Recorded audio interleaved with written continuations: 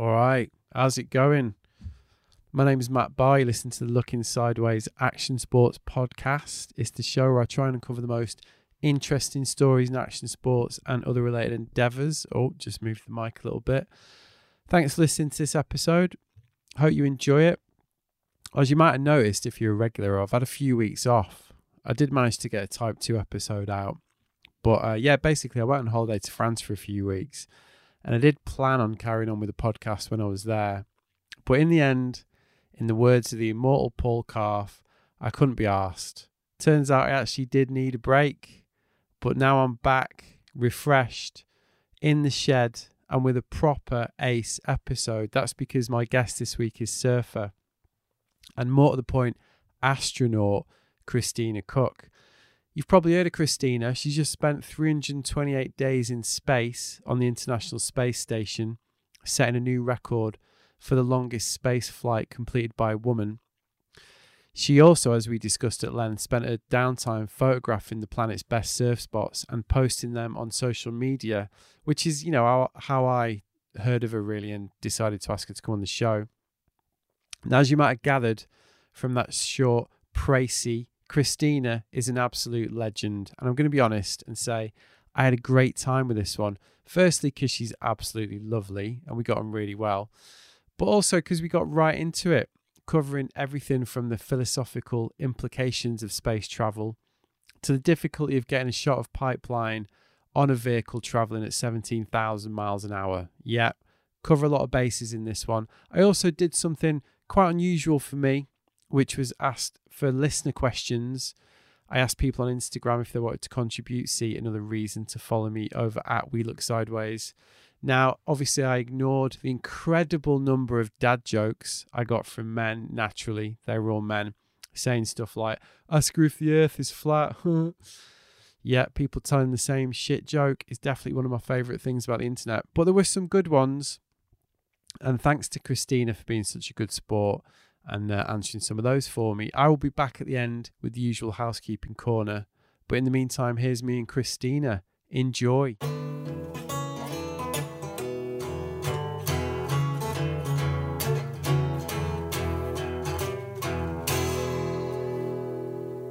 I'm really interested in the South Pole Antarctica connection because that's a little bit of an interest of mine actually as well. So just on a bit of a geeky level. Really? Just like I really enjoy the history. I've read all the classic sort of, the Shackleton story is awesome. Yeah. Yeah. I'm sure you've read the Shackleton. That's one of my favorite survival stories and leadership stories of all time. It's amazing. Yeah, definitely. There's actually a group of people from the UK in January, I believe, who are going to try and recreate the Caird. Is that how you pronounce it? James Caird, like the boat voyage, basically. The voyage of the James Caird. Yeah, I would. Oh, wow. I'll have to follow that because that's, I think, the most remarkable and triumphant part of that whole story. I actually, in Antarctica, they sold these T-shirts that said the voyage of the James Caird, and it had a picture of the boat that they took. So another funny coincidence with that is some friends of mine got married at a pretty famous school in the UK called Dulwich College. And I'm pretty sure Shackleton went there and they've got the boat. So I was at this wedding and we went to get some pictures taken and they obviously do it in this public area of this college. And I was like, that's the James Caird.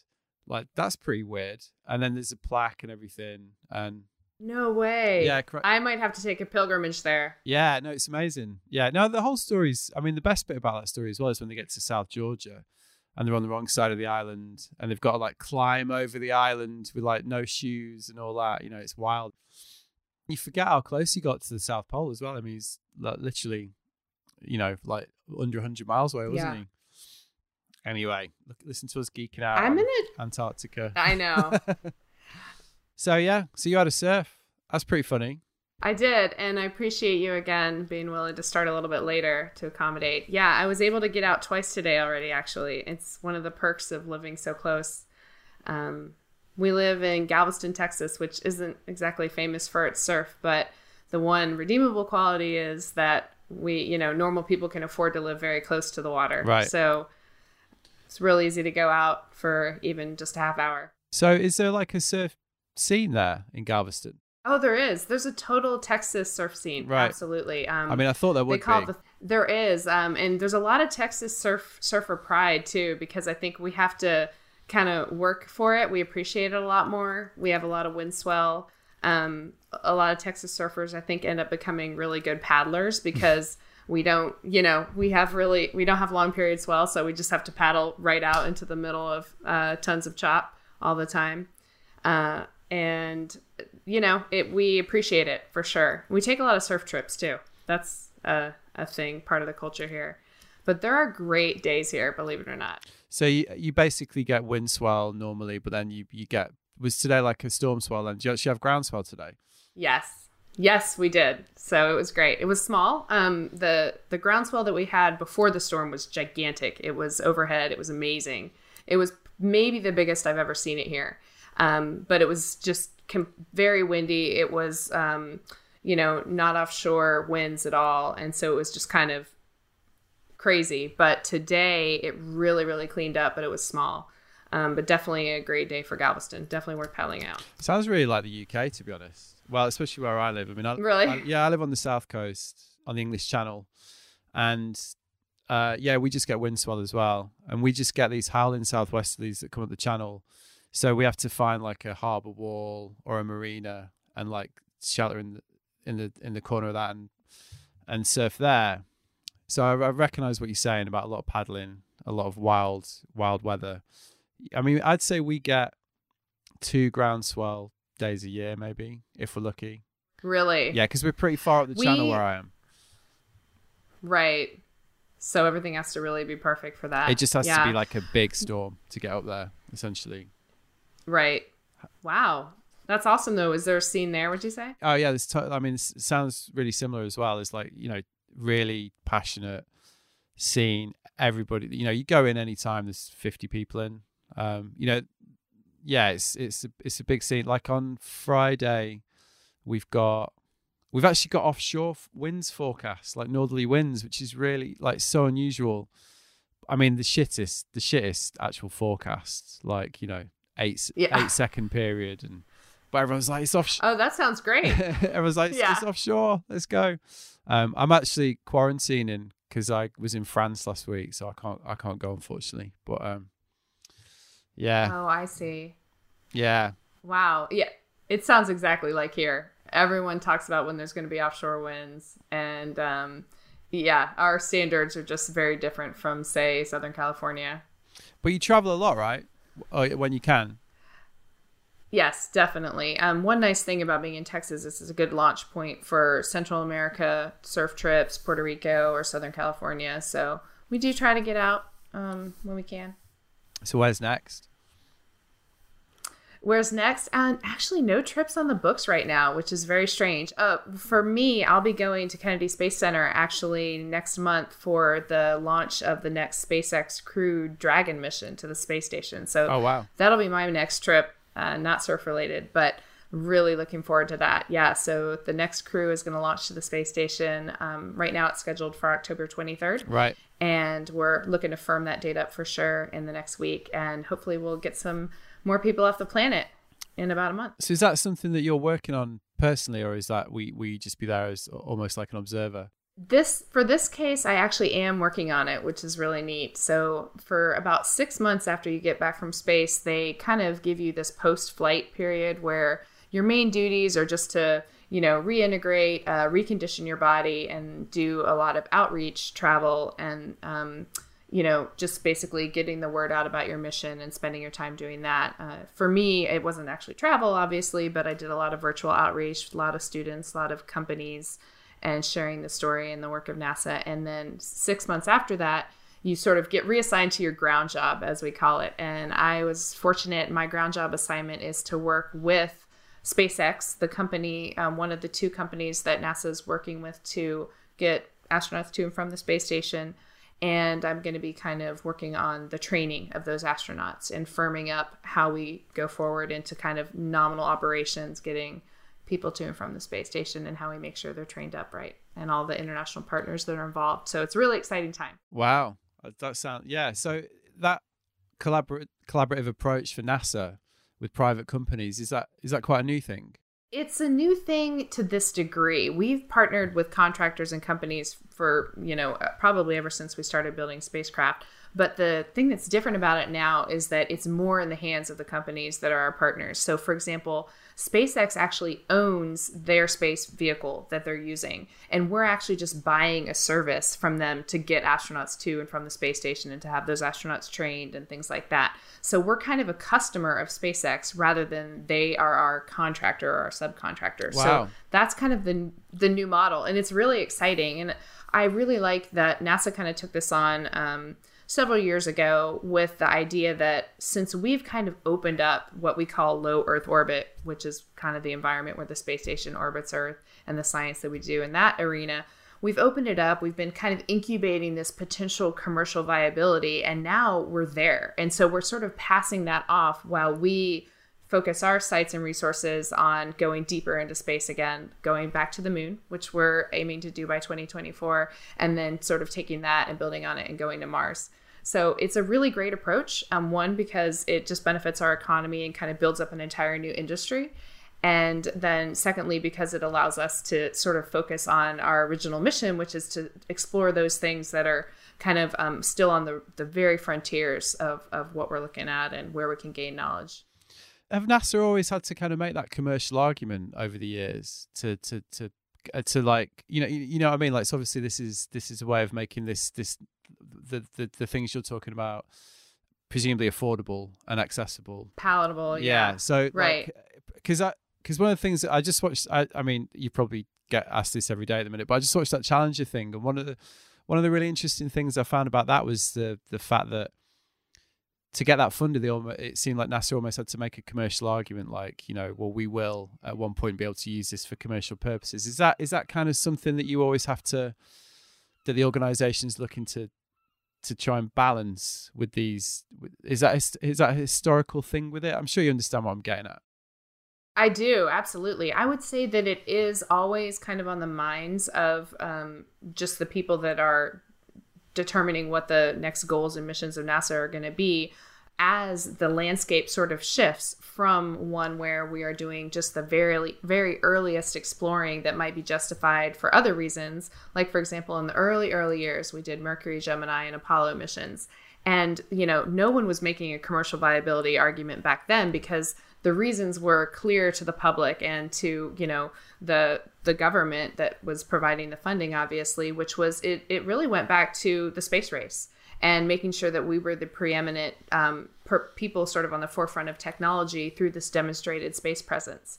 Then when it started to shift away from that, the space race sort of went away. And then we had to start to think about, okay, what's next? And so we started looking into how does the space program bring benefits back to Earth, both for scientific reasons and for commercial reasons. So we have things called spin-offs, technology spin-offs, where some of the technology that we uncover and discover and develop just through the course of needing to do the business we do in space actually has all these benefits for back on Earth. And then in addition, the science that we can do in the microgravity environment, in the space environment, can't be done in any other way. And it has other unique benefits for life on Earth. So we started looking at, okay, what are these other reasons to continue to explore space? And I think the next frontier is twofold. When we are going back to the moon, I think that it's an exciting time because I think the reasons are less political in terms of the space race and more philosophical in terms of the things that unite us all as humans. So we're interested in going back to Mars. I think one of the biggest questions of our time is, are we alone? Are we going to find evidence that life exists elsewhere other than Earth? And what does that mean for us, philosophically? And then also just recognizing that we can solve huge global problems and take on huge global challenges when we work together and solve them. So it's almost a model for why people should be interested in STEM fields and, science and technology and going into those realms and trusting that science and technology to, be a tool that we can use when we're confronted with big challenges. And one of those, for example, is climate change. Another one of those right now is obviously the pandemic. So I think that those two reasons are going to kind of carry it forward in terms of the frontier that we're exploring in deeper space, while the commercial viability now is kind of just kind of got its own momentum enough to sort of take care of itself. And that's what we're seeing with the SpaceX and the other commercial partners and all the other startups in space industry right now for even just satellite, not even human spaceflight, but just all the other things that we're utilizing space for.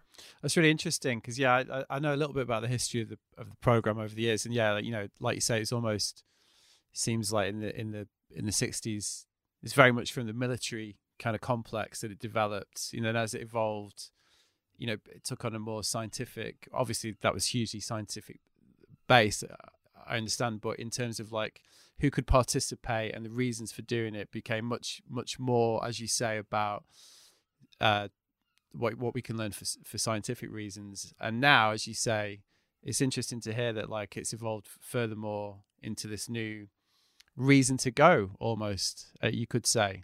And you use the word philosophical, which is really interesting. So could you explain what you mean by that a little bit? Because it might help to put it in the context of the moon project, actually, which is called Artemis, right? Is that correct? Yes, that's right. The moon mission is called Artemis, and the idea there is that we're going to go back to the moon. And this time, instead of just for the purpose of sort of proving we can go and establishing our preeminence like in the Cold War era, we're going to go to stay and to do the science that the moon can offer that we can't do on Earth. The moon is kind of like a Rosetta Stone, if you will, about how our entire solar system developed. And that in and of itself has its own really incredible scientific merit. All the preeminent scientists that look at things like that are very interested in going back to the moon for what it can offer us in a lot of different realms of science.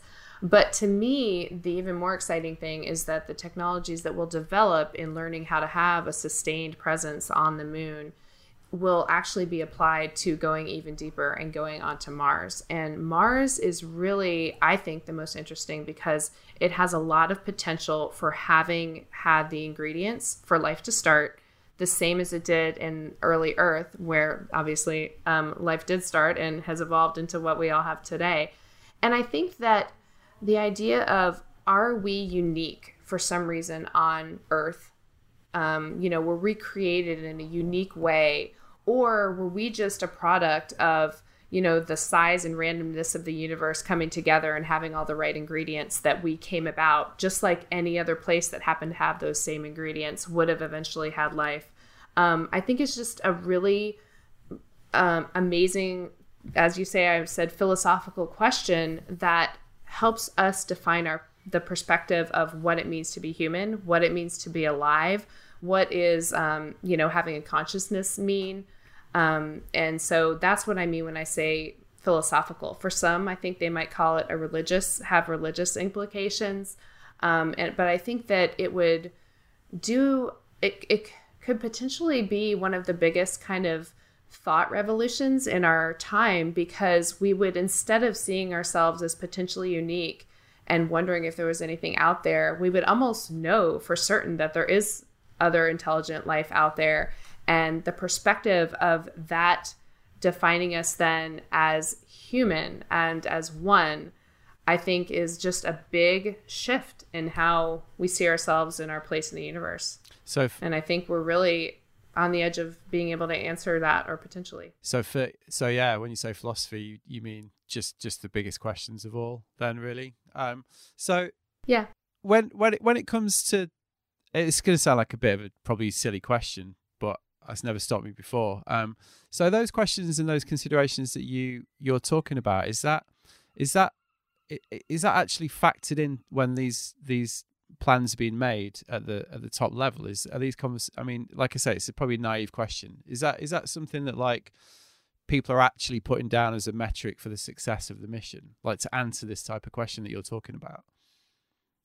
Absolutely. In fact, it's already a metric in the robotic missions that go to Mars. So there was recently a launch of another Mars rover that's currently on its way to Mars. And one of the big things in talking about the science that rover is going to do is talking about the different instruments and science gadgets that it has that are going to look for either life or the building blocks of life. So it's definitely something that drives a lot of the science requirements of our missions, and which also drives the desire to send humans, because kind of humans are the ultimate reprogrammable science that you can have on the surface of any planet in terms of looking for and investigating these things.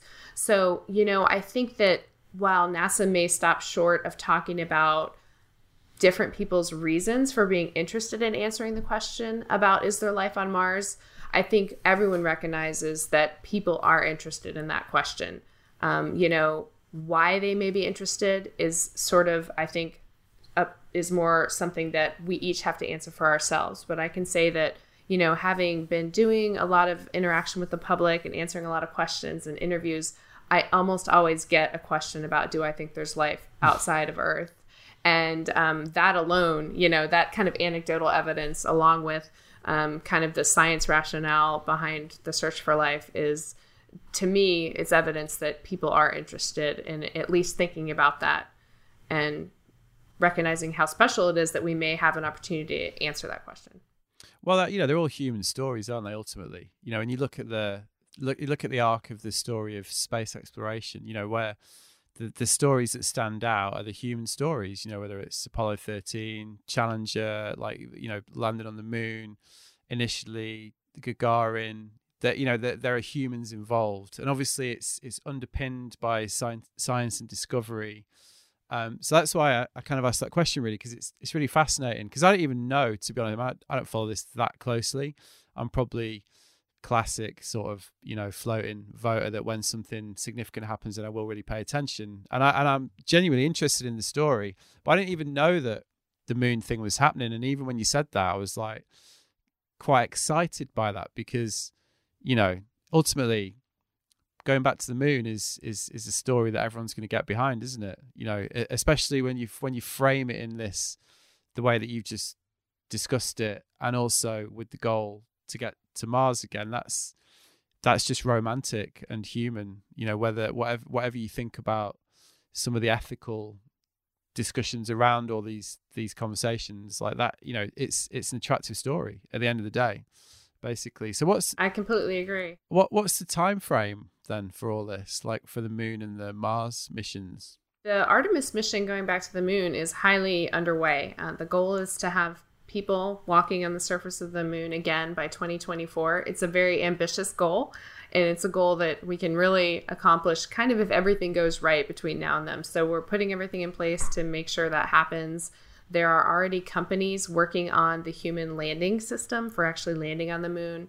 The next launch of the vehicle that will take people to the moon is coming up next year. So we're definitely well on the way. I mean, that is an extremely fast time scale for this industry. For human spaceflight, that is a nanosecond.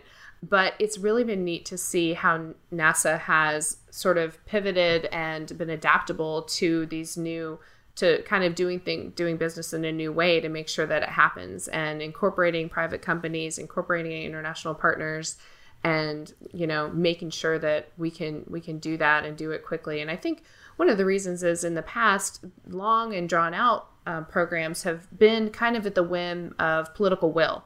And Sure. So one of the big things to do is to make sure that we get the momentum and we get it going, and that we make sure that the political will is there and sustained throughout the mission. And then the Mars side of it would kind of be in the next 15 years after that. It is a huge step, sort of a step function, as we say in the engineering world, between the moon and Mars. The technologies are transferable, but there are still huge technology problems that we have to figure out for humans to be a part of a Mars mission. So that's more on a kind of longer time scale after the moon missions get established. We're looking at the sustained presence on the moon being around 2028.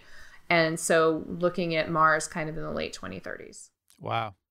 That's amazing. Just try to work out if I'll still be alive. Looks like I will. All things going well. So you mentioned your personal time frame, because you came back in February, right? So I probably would have covered this in the intro, but so you were in space for over 300 days, which, if I'm correct, is the longest time in space by a woman, right? Is that correct? That's correct. And then you said you came back and you've had this, you explained you have this period where you then, rehabilitate and they give you some groundwork. So when are you next likely to go into space? Well, no one knows the answer to those questions. Flight assignments are kind of given out at a regular pace a few years prior to flights. And typically the space between an astronaut going and reflying is a few years.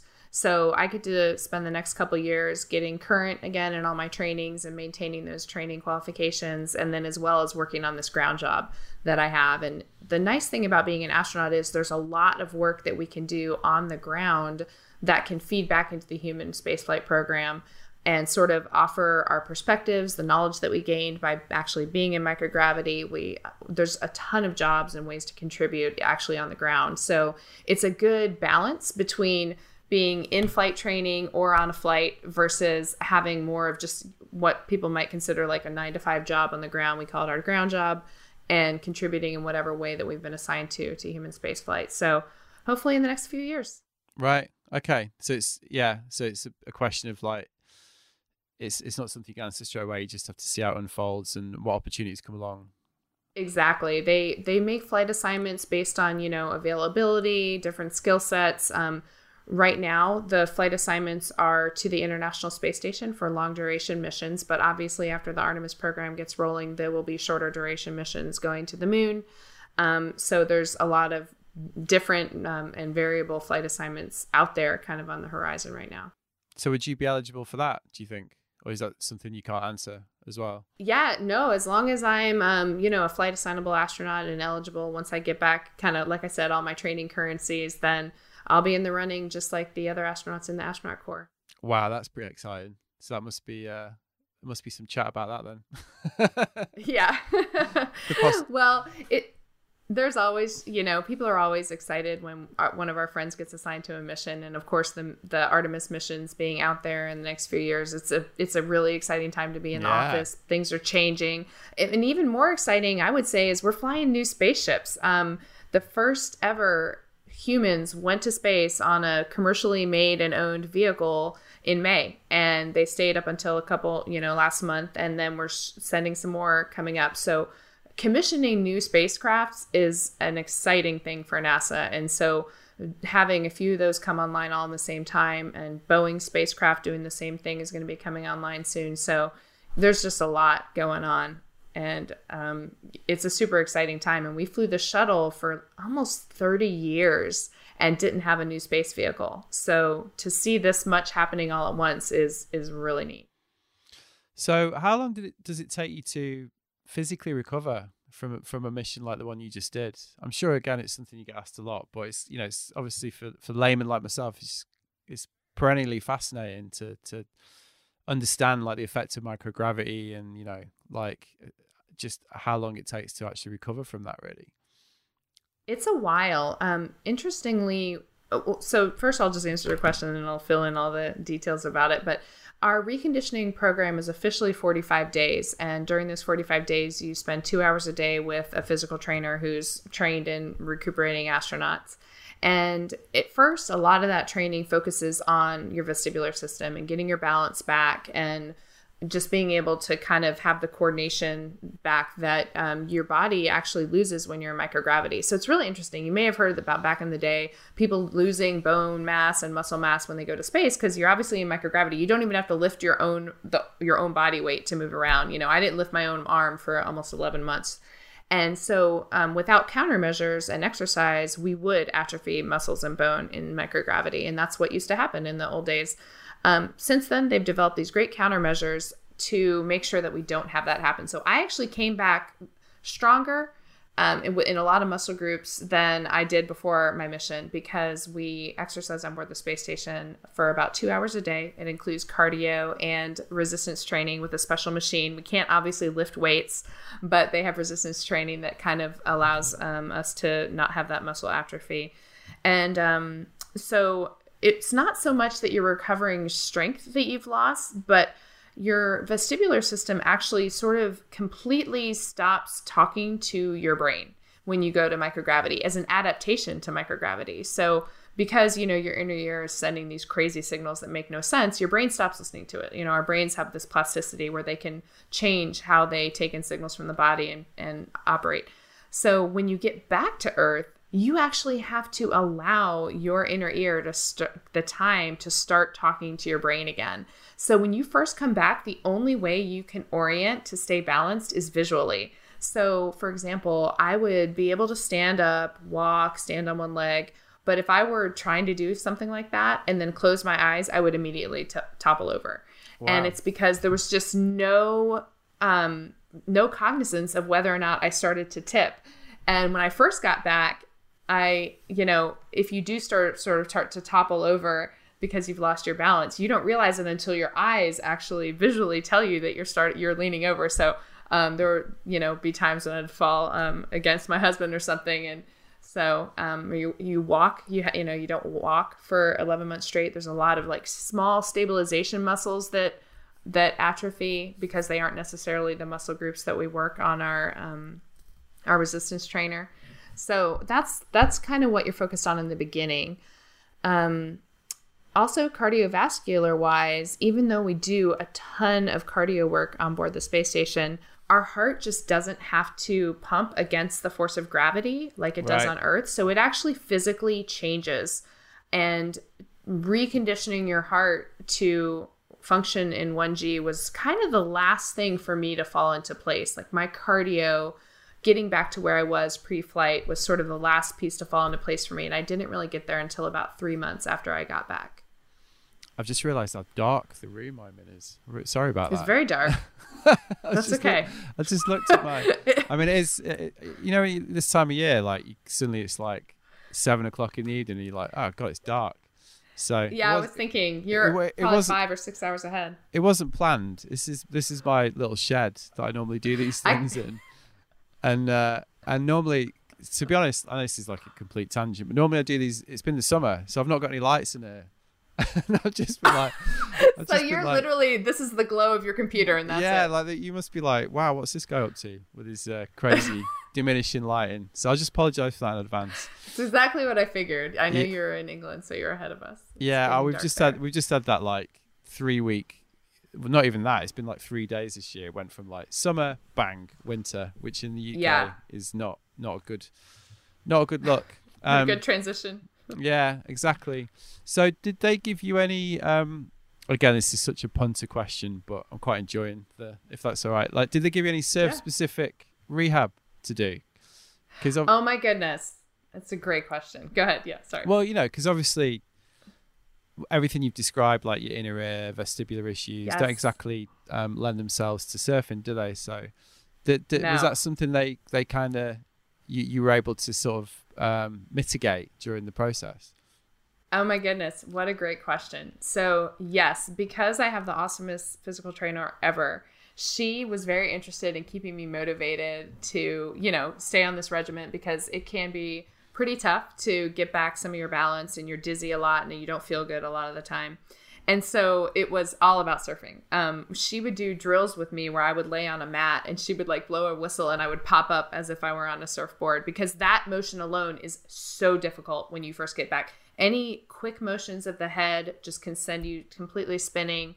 And just quick motions in general that require any agility or coordination at all are very difficult. So we did a lot of that. We did a lot of the kind of Superman exercise, because one thing that, in addition to the lack of vestibular and balance, I also had, like I mentioned, certain stability muscles were completely gone. And one of those muscles was actually the stability muscles in my back. So when I first got back to Earth, literally within 24 hours, one of the things that surprised me the most was I couldn't lean over a sink to wash my face. When you lean over a sink to wash your face, you obviously have to hold yourself. I could not physically do that. I just fell right over as soon as I tried to lean over. I had to actually put a hand on the sink to help me not fall down. And so you can imagine that's the exact same muscle that you need to use when you're paddling a surfboard. So I did a lot of back, exercises, core exercises, and my trainer was really interested in helping me do that. And so luckily, because of her, I would sort of describe to her the different, I think, skills and muscles that I thought I would need to ramp back up to surf. I first paddled out about 6 weeks after I got back, and it was very difficult. I told my husband that day that my goal was just to put on my wetsuit. I had a 3-2 full suit that I needed to put on. It was winter.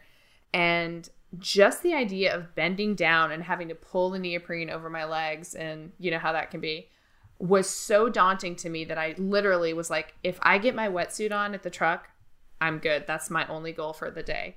And I ended up being able to do that and paddling out and catching waves, which was awesome. But that's where you're at when you get back. You're literally just the idea of bending down and then getting tumbled by a wave. My complete, like as we say in NASA speak, like your gyros are tumbled. I had to really work at, keeping myself from getting sick or dizzy in the water if I would fall. And so it was a challenge, but it has come back, 6 months out or after I feel back to where I was at. Wow, that's amazing. 6 weeks seems quite fast. I was kind of wondering what the time frame would be, but yeah, I guess they've got it down to real fine art, right? Though this sort of rehab situation with such experience of like the effects of microgravity. What work were you actually doing when you were up there? I mean, that's a big question because I'm sure you're doing a lot. I imagine your days are quite packed. So very packed. Yeah. 12-hour days. What was your role? What was the day-to-day work like? Well, back in the shuttle days, astronauts were more specialized, where you had one astronaut that would just do science, one astronaut that would do the spacewalks, and then you had the commander and pilot running the ship. But nowadays, with the International Space Station and long duration missions and really small crews, there's usually only about 6 people on board the space station at any given time. Everyone has to be able to do everything. So we have to qualify in every single one of those areas. Maintenance. So our days are 12-hour days, 5 days a week. Typically, we'll work on the weekends or later if there are what we call dynamic operations, like a spacecraft coming to dock or something like that. But it consists of maintenance, so keeping the systems on board the space station, upgraded and working. And that includes everything from fixing the toilet to fixing the, highly technologically developed carbon dioxide removal system. And then science. The science is coordinated by a completely dedicated NASA center that works with scientists on the ground to bring research into the space station. And then we are the operators of that science. We get to work with the researchers to carry out the science, install the science, calibrate it, fix it, things like that. So maintenance and science, and then maintenance that extends to the external side of space station we get to do by doing spacewalks. And that's a really rare occurrence on the space station. There's usually only a couple per mission, so maybe one every couple months. My missions had a lot of spacewalks. It was actually a record mission for spacewalks, so we got to do a lot of that. That took up a lot of time. We do outreach. We do public events, live downlink events, which is really fun. And then we also do robotics work. So we actually operate the robotic arm of the space station. When we get cargo vehicles bringing all of our supplies, we actually reach out and grapple them when they kind of rendezvous and sort of park next to station. And then they get attached to one of our docking modules. So that's kind of all the various things that we do up there. But our days are scheduled by 5-minute increments for those 12 hours. So literally we have a schedule and what we call the red line, which marches across our schedule in real time and tells us exactly what we should be doing at that 5-minute increment of the day. Wow. Okay. So it's 7 days a week. It's 12 hours a day. So how do you fit in the photographing? Sorry, 5 days a week. So how did you fit in the photographing surf spots then?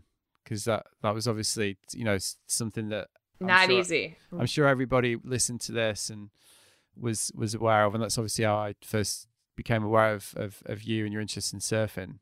And the other thing that got me about this was it just must have been technically quite difficult because I mean the thing is shifting, isn't it? So you must only have a sorry, not a very scientific description of the speed of the International Space Station, but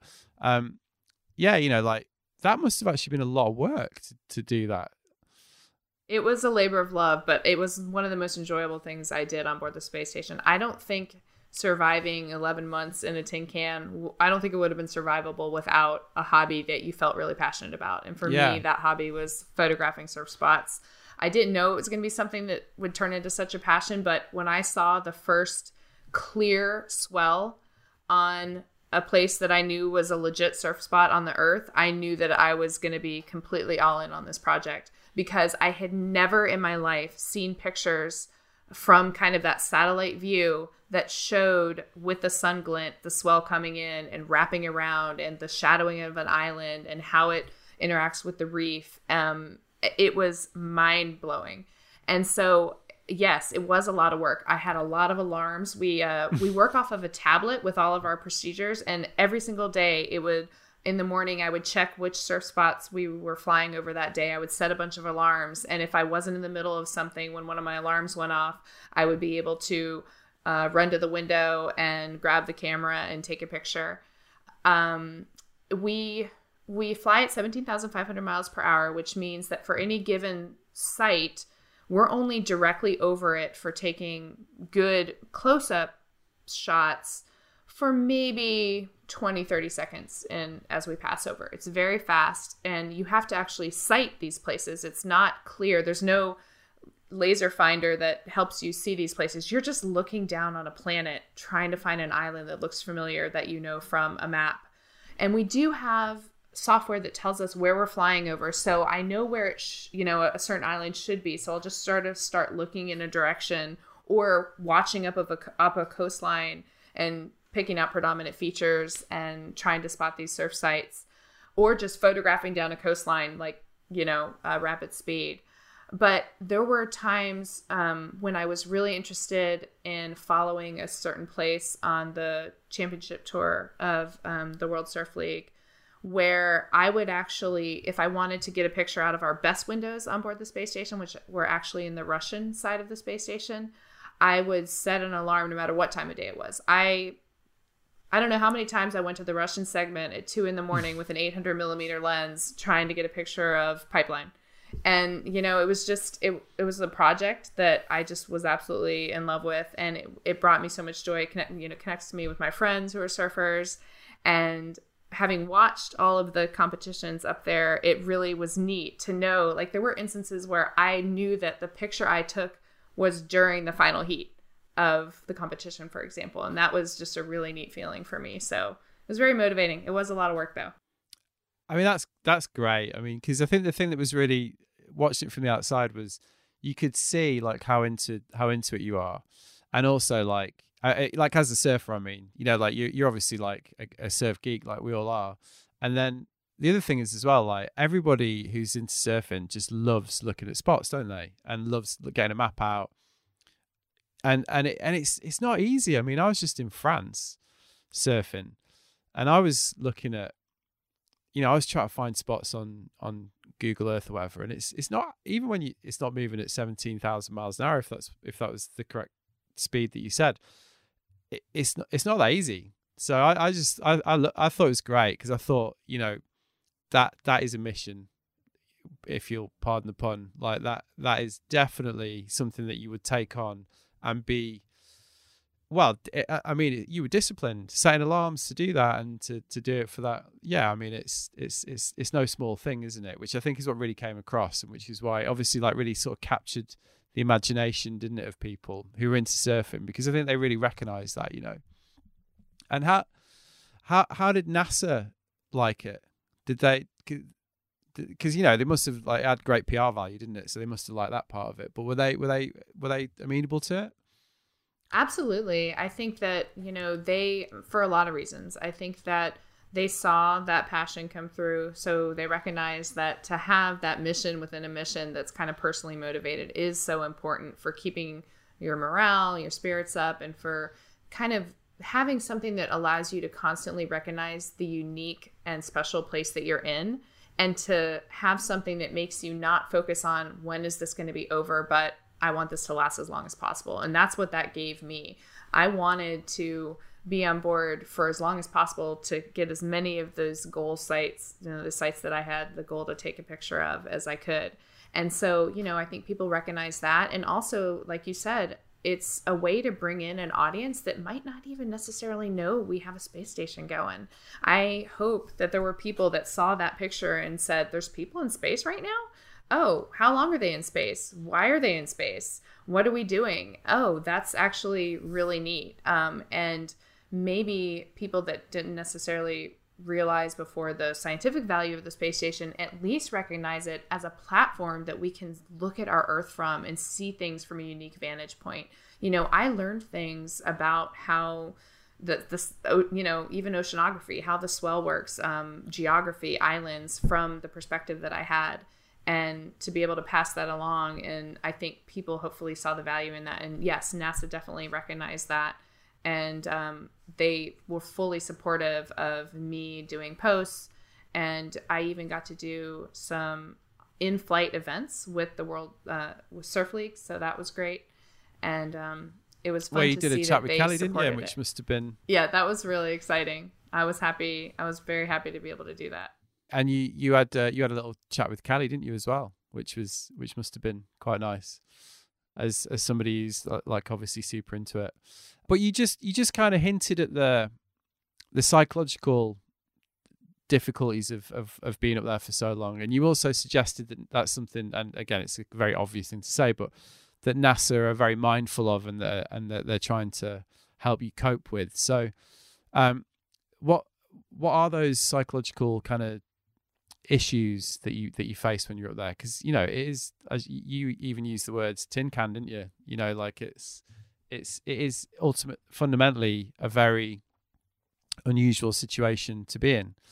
So, and I'm sure as with the rehab, as I said, I'm sure it's 60 years of experience of dealing with this. But personally, what issues did you have to kind of cope with up there? It's such a great question, and it actually even was important in the time that I spent at the South Pole. I lived there for a year as well.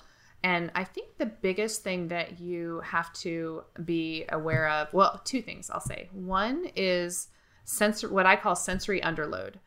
When we do not see or hear or smell anything new for a long time, I think it affects how our brains work. And I experienced this at the South Pole. I experienced it on my mission on the space station.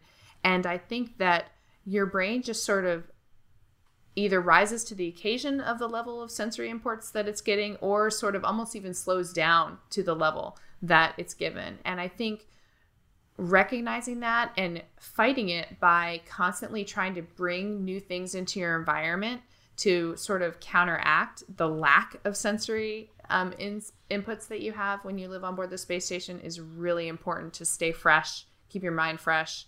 So an example of that is, not only did I see the same module walls and the same equipment around me physically for so long, never felt the wind, never smelled, the smell of the outdoors for that long.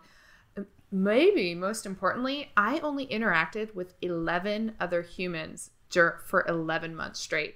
I never processed a new face. I never talked to a new person. I never made small talk.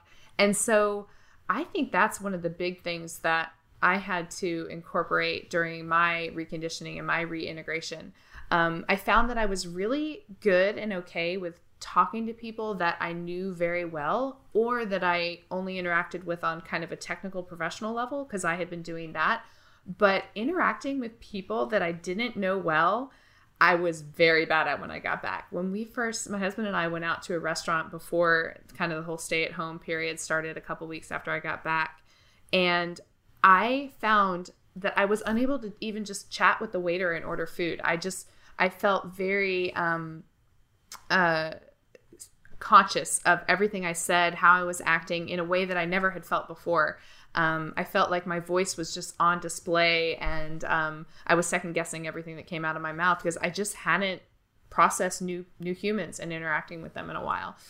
So that's one thing. And then the other thing I think is the trick of reminding yourself to not focus on when is this going to be over and having a countdown, or when do I get to go home? And instead, always, if you have that thought, replace it with a thought of what's something unique that I'm going to miss when I leave. And I use that at the South Pole. I use that on board the space station. I've used that during quarantine. And I think about what are the things I'm going to look back and miss, and just focus so much on those things and just don't let the other things creep in. I never allowed myself to think about, man, I sure do wish I could go get a latte right now, or, something like that. It just wasn't important. It wasn't going to serve me. So. Yeah, that's another one. I mean, the quarantine and analogy is an obvious one, isn't it? Really. So, were you forewarned about that, or were those experiences that you personally understood as it happened? And I guess the second part to that question is, you've already mentioned one, but can you, for the sensory underload thing that you talked about, are there techniques you can use to kind of ensure that doesn't actually become an issue when you're up there? I think NASA does pay a lot of attention to the long duration aspects, the psychological aspects. And one thing that they do is they teach us something called expeditionary behavior. And it's an entire part of our training flow, learning how to live with other people in a group setting, how to focus on teamwork, leadership, followership, communication, self-care, team care. And we actually talk about these skills in a way that kind of creates a common language between you and your crewmates. And I would say that that's the main way that NASA provides for us to cope with these things, because everyone is affected differently and everyone has their own coping strategies. But if you have that baseline ability to get along with your teammates, to rely on them, it gives you the foundation to then come up with the coping strategies or countermeasures that work best for you. Sure. And so that's kind of how they handle that. They're not going to,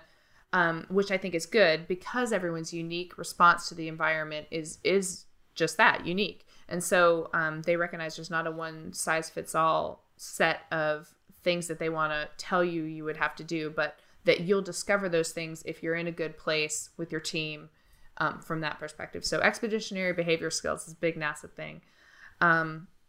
And for me, a lot of that was developed in some of my previous experience. And that's another way NASA does it, is they pick people that have already proven to be adaptable to new, different, and potentially uncomfortable situations for long periods of time.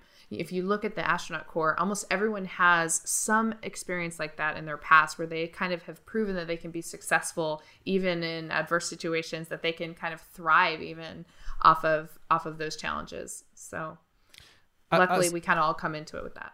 That's a really fascinating thing that you just said about giving people the baseline of the collective experience of the organization, but then saying, but you will have your own unique experience. Because I think that's one of the things I've always found most fascinating about the stories of astronauts and people that have been into space. And is it the overview effect is like the famous thing, and when obviously there's loads of books and studies about people that have been to the moon and the different ways that they've reacted to that. And they're all really different, aren't they? And that's what's really, really fascinating about it. Like, that experience, which is obviously so profound, affects people in profound ways, but very unique ways. Is that something that you've experienced from your own experience of going into space and with other people? Is that something that you guys would discuss, like those effects of like the personal effect that it's had on you? Definitely. I think that's one of the big things that we do talk about. And I think one of the fundamental differences that in how people react to it, or what they get out of it, or the challenges they experience, is kind of a lot of it goes back to whether they're an introvert or an extrovert. What are they missing about the Earth? I'm an introvert, so I liked the fact that I was only surrounded by the people I knew really well, and I didn't necessarily miss big gatherings or have FOMO that I was missing out on things like that. But for other people, that was a big thing that they missed out on. And they constantly needed social interaction to kind of feed that hole that they may have felt. But we did, anytime more than one of us was in the cupola is the big bay window that sort of looks down onto the Earth, where we do a lot of our photography. And every time you were in there with someone else, all we could just talk about was how amazing it was, what it felt like for us, maybe the first time we saw our home from space, where we grew up, or something like that, or the first time we saw the Northern Lights, the aurora on the planet from above. You almost always were talking about something unique someone saw recently, what it made them feel. And then there's those tough times, where You may have made a big mistake doing a procedure for someone. You feel like you've let down the team, and you're talking about how, hey, I had that same thing happen a few weeks ago, and, you know, I was fighting back tears on the treadmill, you know? Yeah. And so we definitely have each other's backs in more than just work related, but in coping with kind of what we're all going through. But it, like you say, is all different in terms of how we experience it. Yeah. I mean, without stating the obvious, you know, you've been through a profound experience, haven't you? Which very few people are ever going to get to experience. Do you consider the philosophical implications of that personally? You know, or do you draw any philosophical conclusions personally from that experience? I think the big one is just, as cliche as it may sound, recognizing that we really are all a human family. There's so much more that is alike about every person on the earth than is different. And also, something that was profound for me was seeing how diverse the geography of the earth is, and realizing that oftentimes is the only thing that changed the different cultures and formed the different cultures. Seeing, for example, the Middle East from above, it is nothing but a desert, for the most part. And yet there are, you know, the most successful and amazing cultures that developed in what may from above look like an area without the same resources as, say, somewhere where I'm from. And so recognizing that the things that actually we might see as the huge differences between us are, one, oftentimes just a product of where we happen to have grown up on the planet, and two, are so much smaller compared to the fact that we do all survive on this planet. The fact that the atmosphere of the planet is so tiny compared to the size of it, and so fragile, and yet we all depend on the you know, perfect set of ingredients that atmosphere provides to live off of. And so I think that is one of the big profound things. Seeing the earth as a planet against the backdrop of the universe is kind of a mental image that I will never forget. Recognizing that there's just so much more out there. It's kind of like the first time you travel abroad and the new perspective that you gain when you realize that everything's different in other countries, or a lot of things are different. Suddenly you stop seeing your own experience as absolute, and you start to see where it fits in on the spectrum of all experiences and all ways of being. And so I now see Earth and our planet where it exists on the spectrum of all different planets and how they could be, as opposed to just absolute Earth, our planet. And I think that's kind of one of the big differences in terms of how I feel philosophically before and after my flight. I mean, that sounds pretty huge. I mean, how did that make you feel? I think about it a lot. I try to kind of do something with that by talking about it with people and sharing it as much as I can. I think one of the best parts about being an astronaut is that one of the kind of unspoken parts of our job and our profession, by virtue of the things that we were talking about earlier, where we exist at NASA only because there's a collective will and desire to send people to explore, one of our jobs is to carry everyone's dreams with us and to bring back the perspective and the things that we see to inform the same people that want to explore just as much as we do, but we're the people that are honored and privileged enough to be doing it. And so just sharing as much as I can. You know, day to day, how it manifests itself is when I travel, I can actually picture sort of the path that I'm tracing out on the planet, what it would look like from above. So for example, I did a road trip to Southern California a few months ago, and I could picture the deserts we were driving through in New Mexico. And I could just kind of see us tracing our little path along the earth on that planetary scale, instead of just watching, you know, the highway go by. And it was just an amazing feeling. Even just being out surfing in the San Diego area and recognizing what that coastline looks from space, and that I was, you know, one little dot on that planetary scale it's been a really neat way that my flight has been able to kind of continue to inform and permeate my life since I've been back. So you mentioned the South Pole, and I've obviously looked at your CV and stuff, and it looks like your career has been driven by these two sort of interests and passions, really. Obviously, like the work that you do, but these two, space and the South Pole, like you've basically dedicated your life to those two zones, if you like. Was that how it was? Were you fascinated in those two things from a young age? Definitely. But I would say that I see them as one and the same, which, because I've done a lot of kind of retrospective looking at my path, and the kind of theme that I see running through everything is science and exploration on the frontiers. So when I was in middle school, I literally had pictures of space, the space shuttle, and maps of Antarctica up on my bedroom walls. Those were the things that I thought were cool. Those were the pictures I cut out of magazines and put up on my walls.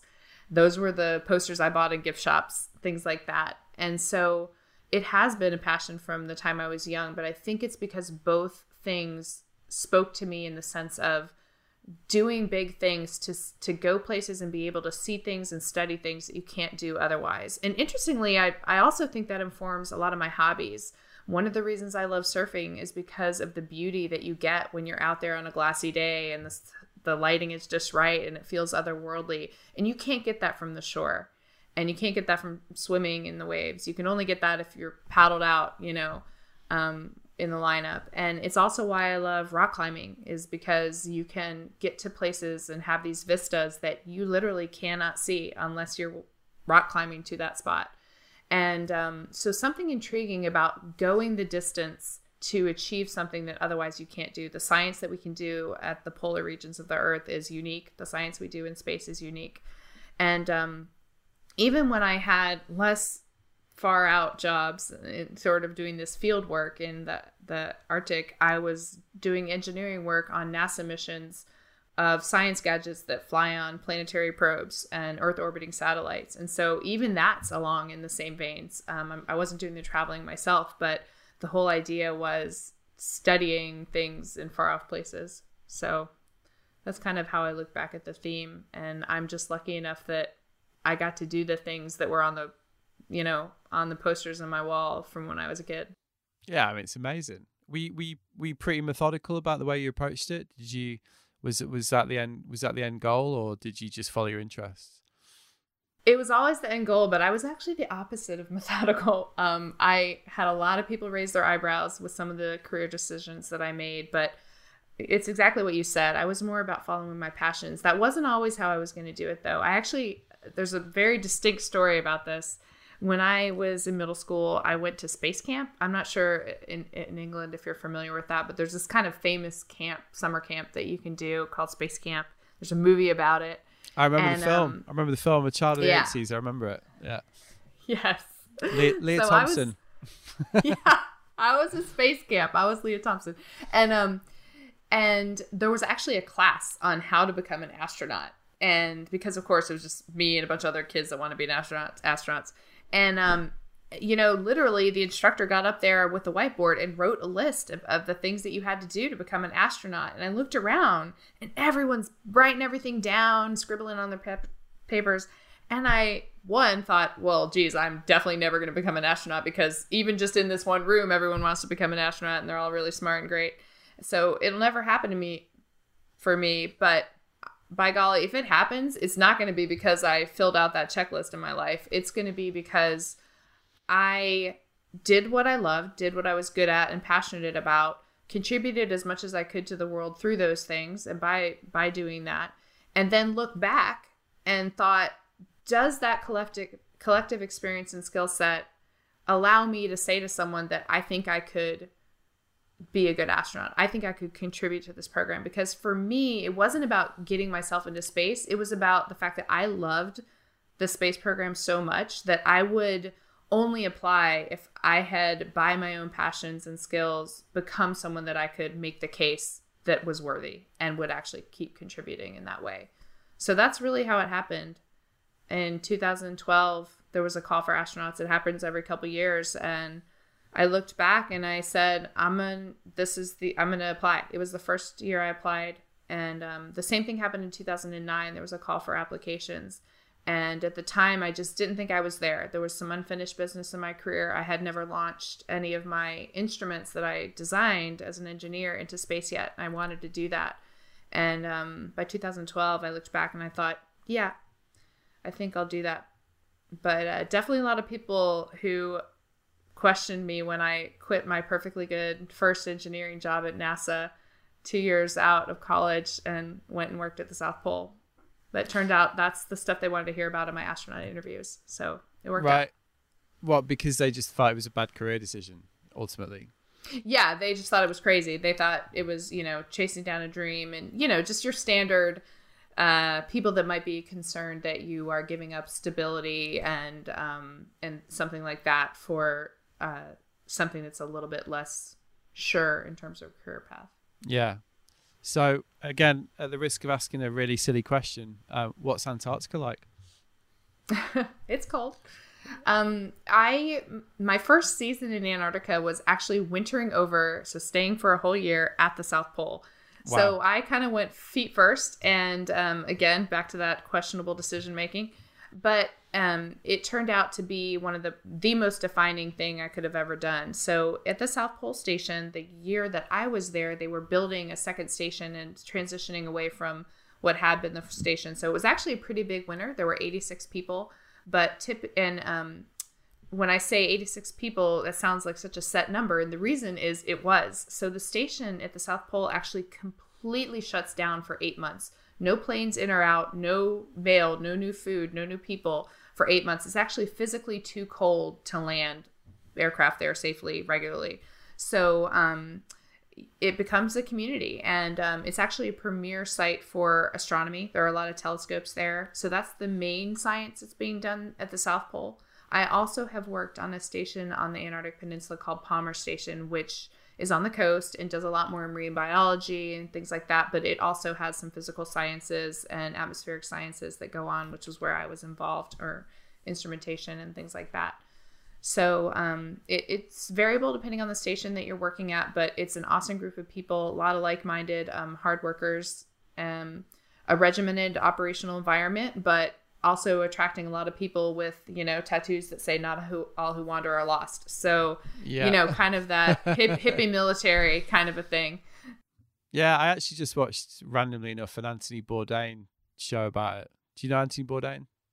Anyway, he did a documentary about going to visit one of the bases. And yeah, it was really fascinating because it used the word season, and it definitely seemed to have that like kind of seasonal mindset about it, which I think anyone can recognize. Once you get into that lifestyle, whatever that season might be, whether it's living in the mountains, climbing, or going to an Antarctic base, it seemed like it was something that really drew people back year upon year, like the camaraderie, the uniqueness of the environment. Was that something that you found? Absolutely, you nailed it. It was exactly that. It was people that loved working hard with other like-minded people that had that kind of outlook, that seasonal outlook. A lot of people would work in one season in Antarctica and then go back and not work for, say, 6 months and ski or rock climb or hike or float rivers, western part of the state. A lot of people would trade off seasons between, say, working in a national park and being in the Antarctic. And so it's a lot of those people that just love the kind of the community that develops where, you share meals, you eat 3 meals a day with the same people that you work with, and just to get to know people on that level, to swap stories and, experiences and learn about all the different cool things that people are doing was highly valued in that community. And also just the personal freedom aspect of it.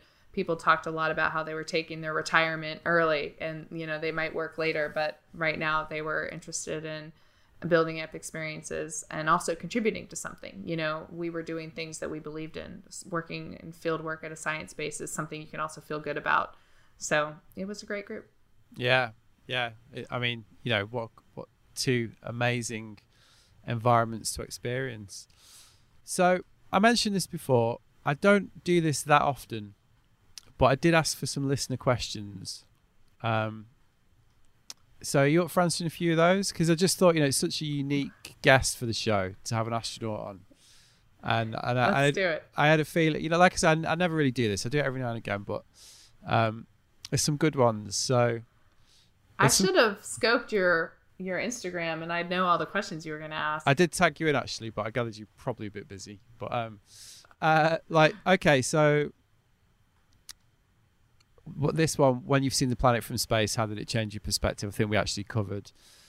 This is along the same lines. Is it possible to be an astronaut and remain religious? Absolutely. There are every diverse religious opinion you can imagine is represented in the astronaut corps. There are former astronauts that have even written books about how the experience deepened their religious beliefs. So I would say that the same way that people see, look at Earth through the lens of their faith is also the case when you fly in space. Yeah, I mean, I guess it comes down to that thing we were talking about earlier, doesn't it? Ultimately, it's a personal experience and a lens through which to try and understand life generally. So, I think yep. It's fairly obvious, isn't it, that it might even enhance that belief if that's something that you already have. Exactly. Okay, if you could land on any planet, what would it be?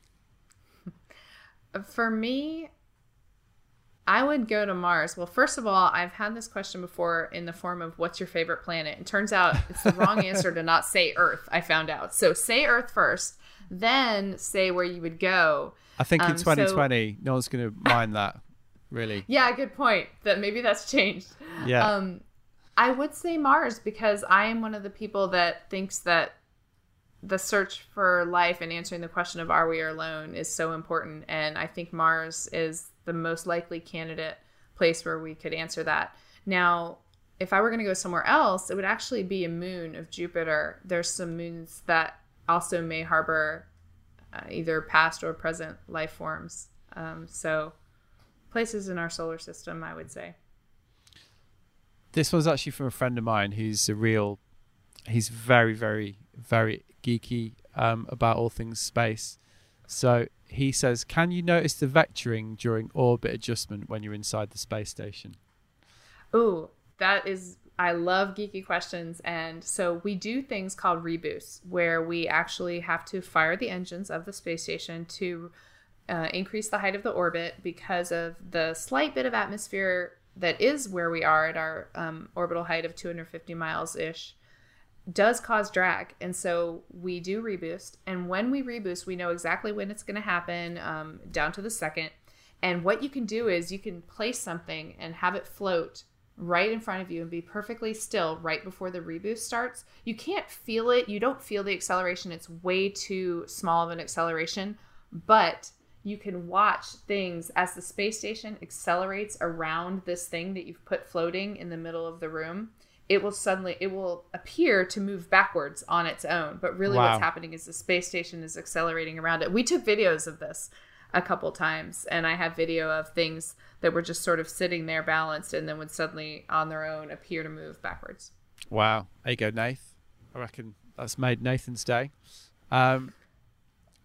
I think you've definitely had this one before because I've read something where you've been asked it, but I'm going to ask it anyway. When going into space, what was your biggest fear? Oh, what did I say? I think you said you're almost so well trained that it's okay, good. It's not really something that's on the table almost. 100%. That is what I would say. So I don't experience much fear in space. I don't have any memories of being scared. I have memories of thinking about the different things that could happen and what I would do, what my actions would be. But really it is true that we're so well trained and fear doesn't really serve you. I would just try to sort of channel it into focus on the task at hand. All that said, I think the scariest part is coming home if I had to land in the water. That just doesn't sound fun to me. Bobbing around in the ocean in a potentially leaky spacecraft. Nah. Which of course means that's at the very end of the mission. So you kind of have to put it out of your mind the whole time. Yeah. Yeah. Right. Sure. This one's from a friend of mine who edits the Surf magazine. If we could terraform Mars, would the oceans be big enough for proper swell? They would. They would be very much big enough, and there are huge storms on Mars with a lot of wind. So I bet there would be. I bet there would be some potential for pretty good swell. Martian wind swell. Yeah. The Martian atmosphere is about 1% as thick as ours, but I think you could still get that wind swell. Sounds like where I surf, to be honest. We kind of covered this one as well, but I've got a couple more, so we're nearly done.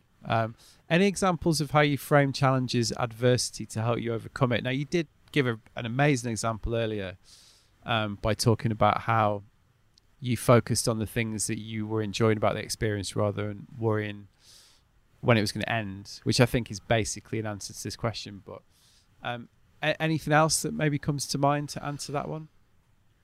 Definitely. A couple. One being the magnitude of a challenge. When I first started training to be an astronaut, I called it Learn 5 Professions in 2 years training. Where I had to learn how to pilot high-performance aircraft. I had to learn how to operate a robotic arm. I had to learn how to speak the Russian language. I had to learn how to be an engineer of the space station. And a lot of these things were brand new to me. Since I didn't follow that checklist of how to be an astronaut, I had no idea how to fly, anything about aviation at that point. And it just seemed like an insurmountable challenge. I couldn't believe that I was going to have to face it every single day, that as soon as one tsunami of training and exams were behind me, the next wave would be right there. And I learned a technique of just taking things in really small chunks and recognizing the patience that was required to recognize that I would be there one day. And maybe this is how someone might feel at the beginning of medical school or the beginning of any kind of school that you're taking on, or maybe it's how you might feel taking on a new hobby, or embarking on, starting a company. But I think having the patience to recognize that you can find a pace of hard work that's sustainable, and that one thing I would tell myself is the next 2 years are going to go by no matter what. It's still going to take 2 years for them to go by. The only question is whether or not I'm going to be a qualified astronaut or not at the end of those 2 years. And so just recognizing that all in time, it will happen.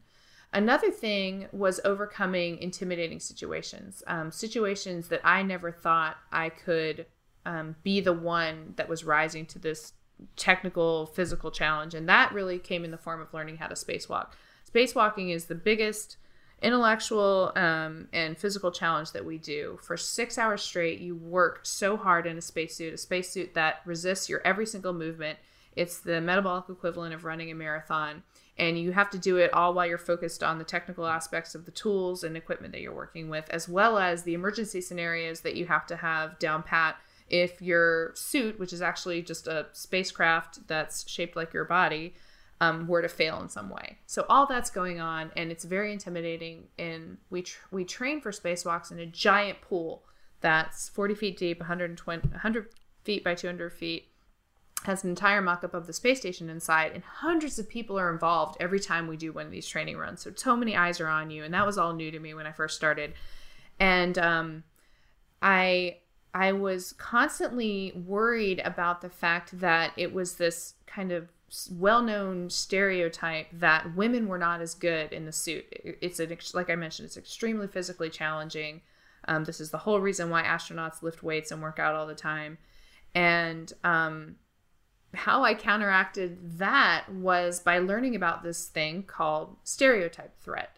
Stereotype threat is something that people who are sometimes in these situations can experience that actually negatively affects their performance because they are thinking about other people's stereotypes of them, and kind of almost it becomes this like self-fulfilling prophecy, because by worrying about that and almost envisioning the images of people that you think might be watching you underperform or fail, you actually are more likely to underperform. And so that's what that's actually called. That yeah, it's called stereotype threat. I feel seen. Yeah. Yes. And so that's so true. And so my coping strategy for that wasn't to pep talk myself, not to say, Christina, you're awesome, you're going to do great today. But I would constantly replace the negative thoughts that I would have over and over again in my head. I would put it on repeat that the people around me thought I was awesome. So I would actually imagine the people in the control room watching me saying, oh, she's so good at this. Watch what she's going to do right now. Look how she's going to overcome this issue. And just by replacing that stereotype threat with a positive image, it really helped me get through those extremely intimidating situations. That's a really long answer to your question. But those are two things that really helped me a lot in my training and in my mission. That's really fascinating. I mean, I have that when I'm surfing, to be honest. Oh, like, absolutely. And what I've really noticed, I'm not a good surfer. Like but average surfer. I can surf, but I'm by no means, I'm not the best guy in the lineup. Let's put it that way. And I really, if it's crowded lineup and I don't get the first wave, then I'm fucked basically, because then I'm like, all right, everyone's, I just have that psychological game. But interestingly, if I get a wave and somebody sees it, then it's a different thing. It's so bizarre. And like, I can tell I'm doing it. Like when I was in France, I was actually surfing on my own, and which is it's actually the first time I've ever had that in my life. I got to a beach, there was no one out. It was decent. It was head high. It was right. I was like, why is there no one here? Like, this is weird. So I thought there must be rocks. Anyway, whatever. I paddled out, and it was just a perfectly good little reef that there was no one on. But there's people on the beach, and I was doing it then. I was basically like surfing, and I found myself sort of going like having the same psychological thing. It is really weird, and it's a subconscious thing almost, isn't it? I think in that case, because I was aware of how ludicrous it was, because I was a bit like, I'm literally in the sea on my own, I'm still doing it, but I said, I mean, I must sound insane talking about that, but I think probably a lot of people can recognize that, and I didn't realize it had a name. So yes, and you nailed it. I am the same way when I go surfing. I went surfing twice today, and in one of the sessions there were a couple other people out. I surfed way worse than later when I went and I was out by myself, and it absolutely happens. So you know what's funny though? I never thought to use my little coping strategy out there. So I'm going to start to do that. I'm just going to tell myself these people know that I'm really good, and they're just going to assume if I don't make a wave, it's just an off thing and not just that I'm terrible. So I'm going to start using that. I'm going to do it as well. I'm going to try and do it as well. But yeah, because it's maddening, isn't it? Because it's like, yes. For me, it's like just fucking enjoy it. Just enjoy what you're doing. Do you know what I mean? Like, it's 100%. especially when you've got the once in a lifetime situation where you're on surfing a beautiful wave in the sunshine in France on your own. Anyway, that's awesome. By the way, that you got to do that. That's yeah, sweet. Honestly, I had it for 3 days.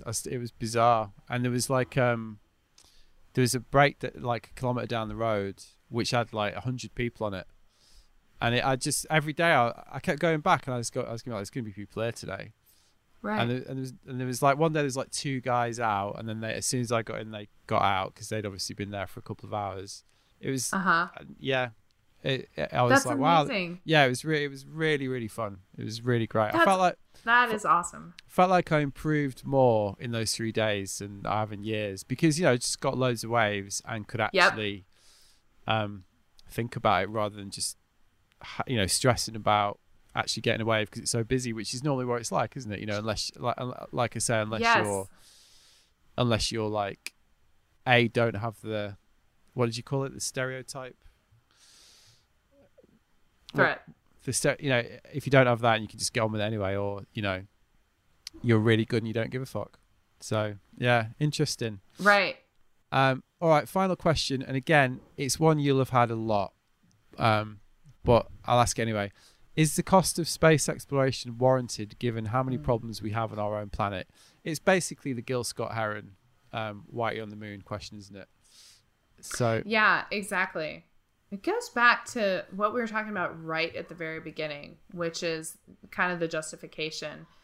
And really, I don't see it as an either or, I don't see it as we either spend money on frivolous things like space exploration or real problems, because I see it as actually a part of the solution to the real problems that we're constantly faced with. And the reason I see it that way is that it brings people to technical roles. It gets people excited about the idea that we can solve huge problems if we work together and we tackle them, and that things that seem impossible in the beginning actually are not impossible. And I think that there are tangible demonstrated things that show that having a spaceflight program and the things that it bestows on us and teaches us about what we're capable of actually turn into having more people on board to solve these problems, having the framework for how to bring huge, different, diverse groups together to solve those problems, and communicating about the things that we need to solve those problems and also the solutions themselves. Those are all things that we've learned how to do through the space program. We've established the countries that are spacefaring have sort of established themselves as the preeminent technology incubators that are going to be the places where we look to when big problems need to be solved. And so I don't necessarily see it as an either or. I actually see it as part of the solution set to those problems. I think that if we aren't exploring, if we aren't pushing forward, then we're moving backward. And that is the same for all fronts, whether it's tackling a problem that's ahead of us right now and in front of us right now, or if it's having the background and the expertise to solve and learn how to solve future problems. So, a lot of people justify the space program through things like, the science benefits, the technological spin-offs. Those are all really important too. But to me, the big one is what we just talked about, is that it's just part of the bigger picture of bringing people to the table of how to do challenging things. And, some people also singly justify it in it's the human condition to want to explore. But I recognize that's not necessarily going to be the answer for people that seek practical sort of answers like this question. And so that's always my answer, is that it's actually part of the solution, not opposed to those solutions. I found that interesting, like you say, when we discussed it at the start of the conversation. You mentioned that, I'll refer to it as like the trickle down benefits of it. And the thought struck me at the time, again, is that a metric that's actually used to measure the success? I'm inverting the commas because that's the wrong word, but is that something that's actively used to kind of measure, in your community? Is that something that people would say, yeah, well, actually, this is how we can justify it? It is. For example, one of the things that even kind of at the highest levels, the presidential level, is often spoken about and recognized is the lack of people in different countries studying technology and science fields. It's a big problem right now in the United States. We don't have as many people electing to go into these fields. And people talk about the space program or, the Green New Deal, these things where we're exploring new territory that people see as inspirational and people see as really exciting ways that they can use those skills, actually bringing people into those fields. And then those skills can be applied across the sector. And that is definitely something that is a tangibly spoken of goal of having a space program.